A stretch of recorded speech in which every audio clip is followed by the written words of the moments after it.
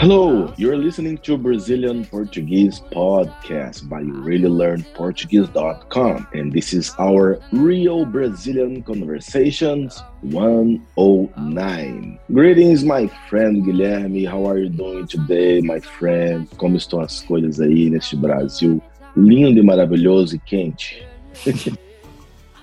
Tá igualzinho você falou aí, cara. Tá quente, viu? Inclusive, tem alguns lugares aqui em Belo Horizonte que estão sem água, cara. Parece que arrebentou uma rede, um lugar onde passa muita água, né, para ser tratada, e eles vão demorar meses para consertar, bicho. Você não sabe o caos que tá aqui nessa cidade, viu? E muito quente. E por aí, como é que tá? Fala aí. Por aqui nós estamos nessa mudança de temperatura agora, né, de quente para frio, frio para quente. Então, para você ter ideia, essa semana um dia fez, se não me engano, na segunda, fez 15 graus. No outro dia nevou, Guilherme. Foi para -3. No outro dia ficou em 2 graus. E tá assim. Hoje mesmo não está nevando, mas está ventando muito. Mas ainda tem muita neve aí. Tem jeito de soltar até papagaio hoje, né? Tem. 0 grau no Canadá, todo mundo está feliz e saindo de casa dançando. Bom demais, cara. Muito bem, Emílio. Então hoje nós estamos aqui para gravarmos mais um episódio para o Real Brazilian Conversations. E hoje, especialmente em comemoração ao Dia das Mulheres, nós vamos trazer um episódio com 5 grandes mulheres brasileiras que foram e são importantes para nós até hoje, é claro. Mas antes de começarmos, eu gostaria de fazer os nossos tradicionais anúncios, Emílio. Pessoal, muito obrigado para vocês que estão nos seguindo no Instagram. Inclusive, Emílio, tem post novo lá, tá bom? Se vocês puderem conferir, pessoal, curte lá, compartilha com os seus amigos, compartilha com aqueles que você conhece, compartilha com os seus amigos aí que querem aprender português. E para quem não nos segue ainda, o nosso perfil é rl.portuguese. Pessoal, nós queremos sempre apresentar o melhor conteúdo para vocês. Então, quem tiver sugestões de tema, podem nos enviar, que nós vamos ter o maior prazer em trazê-los ao nosso podcast. E, Emílio, nós temos lá no nosso site também um curso básico de português em vídeo com a professora Mariana. Então, se você está no nível básico, começando aí os seus estudos de português, você pode conferir esse curso de forma gratuita, pessoal. Tem um PDF, todos os vídeos são legendados e eu tenho certeza que você vai aprender bastante com este curso. Aproveitando, deixe aí o seu review em nossos aplicativos de podcast, pessoal. Isso vai ser de grande ajuda para nós, inclusive no Spotify. Nós estamos lá agora no Spotify, então nós precisamos do seu apoio lá. Se você puder, classifique lá com 5 estrelinhas para que a gente possa espalhar o nosso podcast para todas as pessoas. Considere também tornar-se membro do RLP. Como membro, você vai ter acesso a um PDF contendo as transcrições de toda a nossa conversa, além de exercícios e curiosidades a respeito do tema proposto. Então, Emílio, vamos lá? Vamos começar? Bora começar. Bora!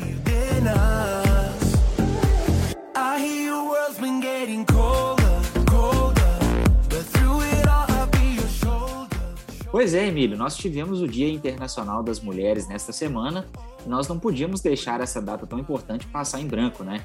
Hoje nós listaremos aqui algumas das mulheres brasileiras mais relevantes e de sucesso em todo o país.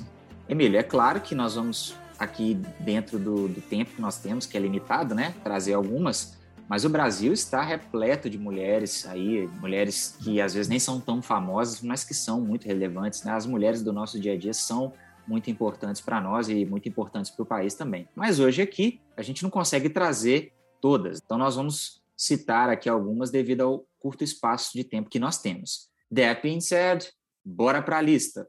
Emílio, a primeira integrante da nossa lista é muito, muito, muito famosa aqui, principalmente para aquelas pessoas que amam a leitura, amam a língua portuguesa e amam poesia. A nossa primeira participante é a Cecília Meirelles, uma escritora que nasceu em 1901 e faleceu em 1964. Relativamente jovem, né, Emílio? Isso. A Cecília gostava de escrever e ela escreveu muito. Foram mais de 50 obras publicadas. A autora começou a escrever quando era jovem Seu primeiro trabalho foi publicado aos 18 anos de idade. Olha aí, um talento realmente muito jovem. Olha, desde cedo. Desde cedo. E ao longo da sua vida, ela passeou por diversos gêneros da literatura portuguesa. Ela escreveu poesia, crônica, contos, ensaios, literatura infantil e didática. Então, veja que ela explorou muitas áreas da literatura, né, Emílio? Isso. Não é tão incomum da gente ver aí pelas redes sociais, até hoje, a gente vê direto alguém postar uma frase da Cecília Meirelles, essas frases que colocam a foto dela, né, frases importantes que ela citou nas poesias, nas crônicas, né, principalmente a crônica, que é um tipo de texto mais do cotidiano brasileiro. Eu gosto muito, inclusive durante os meus anos lá na escola, eu até acredito que você também tenha passado por isso, né? A gente teve que ler aí crônicas que eram lançadas nos jornais, né? São aqueles textos rápidos e que são bem interessantes. Inclusive, tem um que eu acho legal que ela fala assim: tenho fases como a lua, fases de ser sozinha, fases de ser só sua. Tem umas frases bacanas. De longe te hei de amar, da tranquila distância em que o amor é saudade, o desejo constância. Frases profundas, hein? E rimando, né? O que é mais interessante. Muito bom.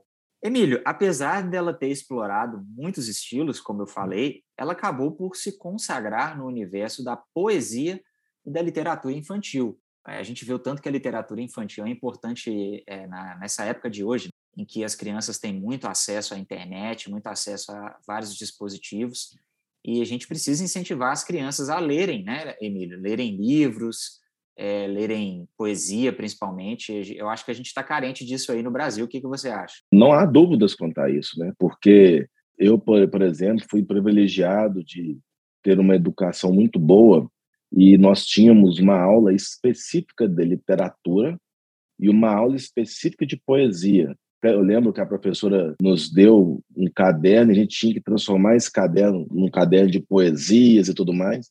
Uhum. Então, é muito interessante e importante para o ser humano que, mesmo eu não tendo contato diário com isso, muitas das vezes, o fato de eu ter conhecido tantos autores e tantas poesias te transforma como pessoa.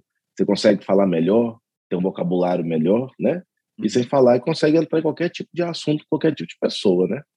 A sua compreensão da vida como um todo melhora muito, né? Porque essas pessoas se dedicaram a refletir sobre a vida, escrever sobre ela. Até existe uma frase do Jordan Peterson que eu gosto muito, que ele diz que se você quiser se entender melhor e raciocinar melhor, ele pede para que você escreva seus pensamentos, porque é uma forma de você externalizar aquilo que está na sua mente, né? Uma forma de você organizar a sua cabeça, de organizar os seus pensamentos, escrevendo, né, Emílio? Muito interessante isso.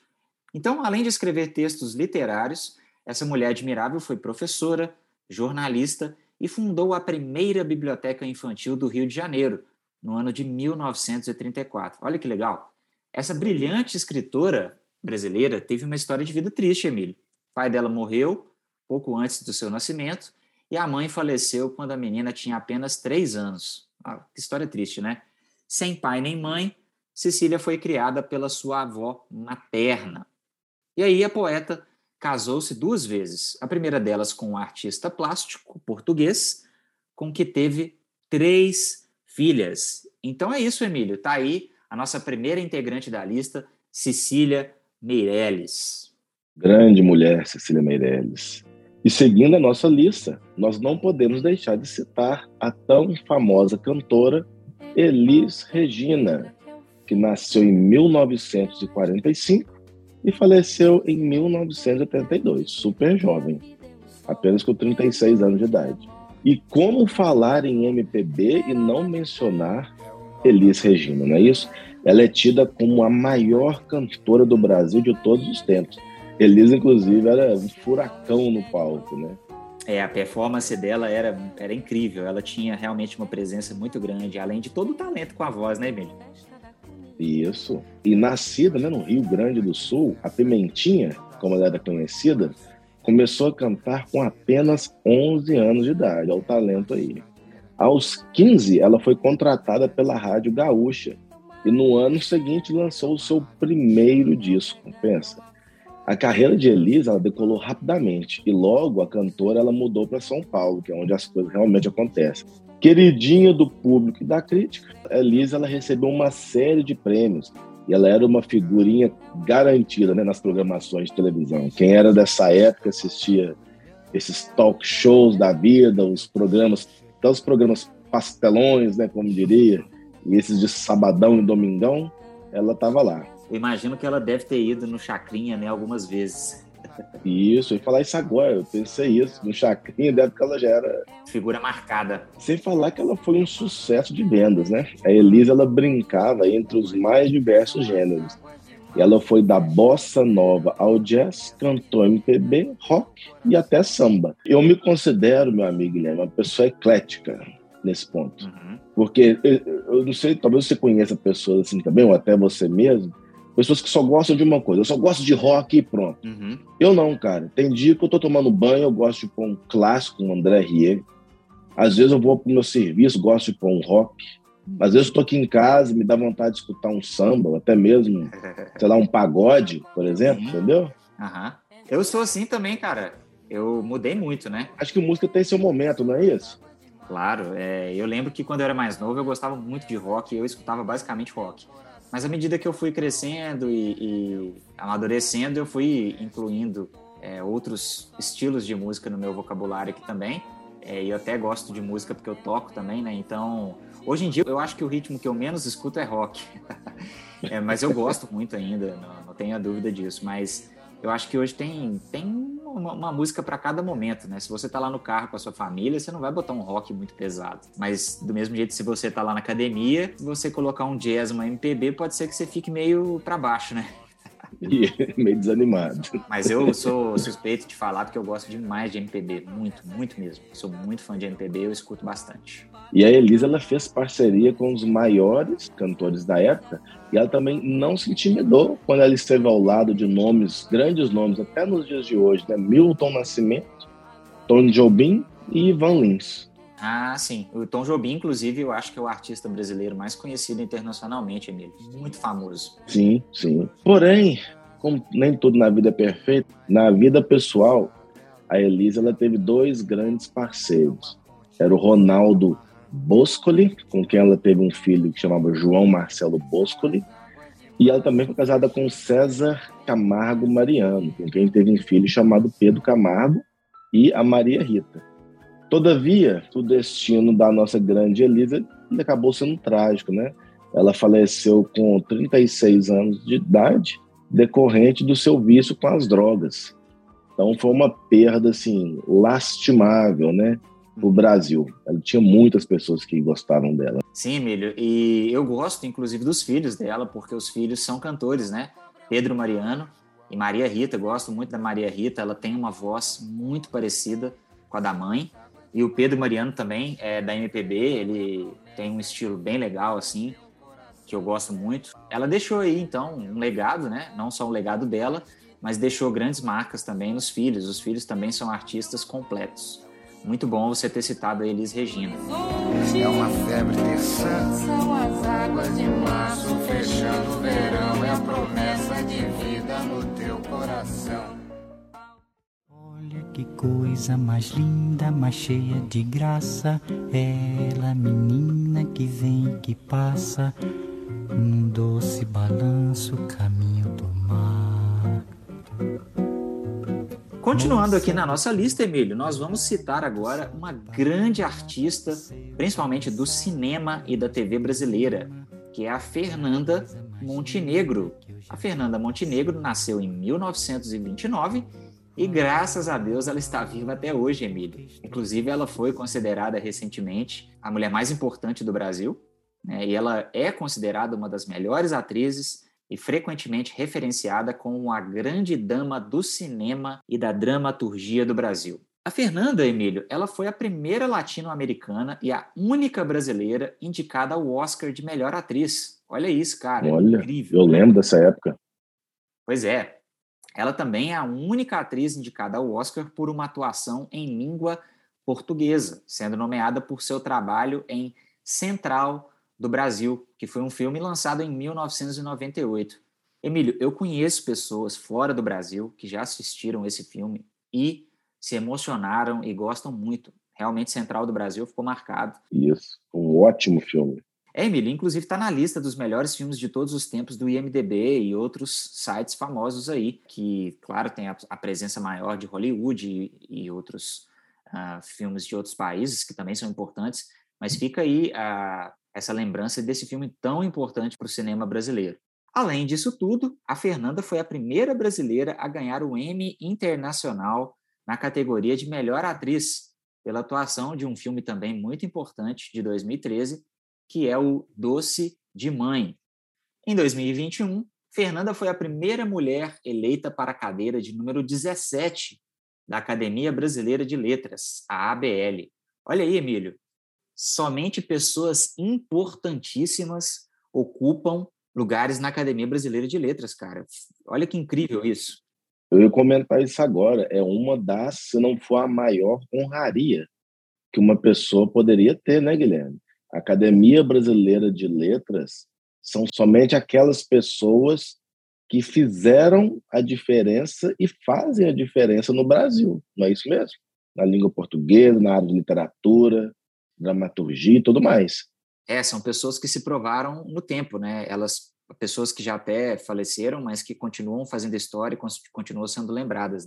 Dentre os inúmeros prêmios nacionais e internacionais que a Fernanda recebeu em seus mais de 70 anos de carreira, em 1999, ela foi condecorada com a maior comenda civil do país, a Gran Cruz da Ordem Nacional do Mérito, pelo reconhecimento ao destacado trabalho nas artes cênicas brasileiras, entregue pelo então presidente Fernando Henrique Cardoso. Emílio, incrível a Fernanda.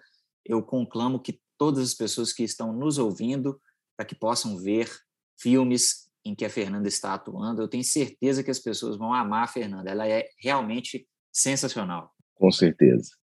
Mudando um pouquinho aqui de figura, no mundo do empreendedorismo, no mundo dos negócios, nós temos uma mulher importantíssima a citar, que é a Luísa Trajano. A Luísa nasceu em 1948, está viva até hoje também, tem 73 anos de idade.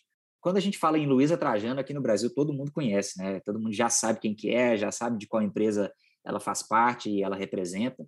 Então, Luísa Helena Trajano Inácio Rodrigues, que é seu nome completo, ela é uma empresária brasileira que comanda a rede de lojas de varejo Magazine Luiza e outras empresas integradas à sua holding. Em 2020, Emílio, ela possuía uma fortuna estimada em 4,9 bilhões de dólares. Ô, louco, bicho! É muita grana! Pois é, cara. E essa estimativa foi feita de acordo com a Forbes, sendo a mulher mais rica do Brasil. Em 2021, foi listada pela revista Time como uma das 100 mulheres mais influentes do mundo, Emílio. Oh, que orgulho para nós brasileiros, hein? Sim, cara, muito orgulho. Realmente uma mulher incrível. Ela é formada em Direito pela Faculdade de Direito de Franca, em 1972, e conseguiu transformar uma rede de lojas localizadas em Franca, que é uma cidade do interior de São Paulo, em uma rede suficientemente forte para brigar com gigantes do segmento, como Casas Bahia e Ponto Frio. Ela passou por diversos setores, como cobrança, vendas, antes de se tornar diretora superintendente do Magazine Luiza. Emílio, a Luiza ela fez sucesso nas redes sociais após participar de uma entrevista no programa Manhattan Connection, onde rebateu críticas pelo apresentador Diogo Mainardi. Mainardi afirmou que o varejo brasileiro estava em crise e Trajano rebateu dizendo que o Brasil estava vivendo a década do varejo e que enviaria ao apresentador os dados corretos. Acho que a gente já viu esses dados hoje, né, Guilherme? A resposta está aí na fortuna dela. Com certeza, cara. Ela também lidera o grupo Mulheres do Brasil, formado em 2012 por 50 mulheres atuantes em diversos segmentos da economia, que se uniram para um único objetivo, Emílio: melhorar o Brasil. Hoje, elas são mais de 4 mil e se encontram todo mês para discutir e propor ações ligadas à educação, empreendedorismo, projetos sociais e cotas para as mulheres. A gente sabe, né, Emílio, que as mulheres precisam ainda ocupar muitos espaços aí no mundo dos negócios. Elas estão ocupando já, claro, são muito competentes, têm todo o potencial do mundo para isso. E a Luísa é uma pessoa responsável por isso, né? Ela integrou o Conselho Público Olímpico, CPO, o órgão que supervisionou os preparativos para os Jogos Olímpicos Rio de 2016. Os jogos foram muito famosos, inclusive a gente tem uma série que a gente fez aqui também para o RLP. Inclusive foi um dos primeiros episódios que nós gravamos depois que o RLP voltou, porque eu não sei se as pessoas que estão nos ouvindo agora sabem, mas o RLP foi criado pelo nosso saudoso André Barbosa. Ele começou esse projeto há muitos anos, já há mais de 15 anos. Ele tinha um outro site chamado BPP, Brazilian Portuguese Podcast, e aí, após uma pausa, ele retorna com o RLP, e os primeiros episódios do RLP, quando retornou, foi sobre as Olimpíadas de 2016, Emílio. Olha, e como você diz, né, foram momentos marcantes assim, na história do Brasil, e ter uma mulher que integrou o Conselho Público Olímpico, eu diria que é um grande sucesso para o mundo e um grande sucesso para o Brasil, né, inspirando tantas outras pessoas aí também, principalmente as mulheres. Sem dúvida. E assim, para finalizar essa nossa lista das 5 grandes mulheres do Brasil, não poderíamos deixar de citar, né, meu amigo Guilherme, a cantora brasileira que talvez seja a mais famosa dessa nossa geração, Anitta.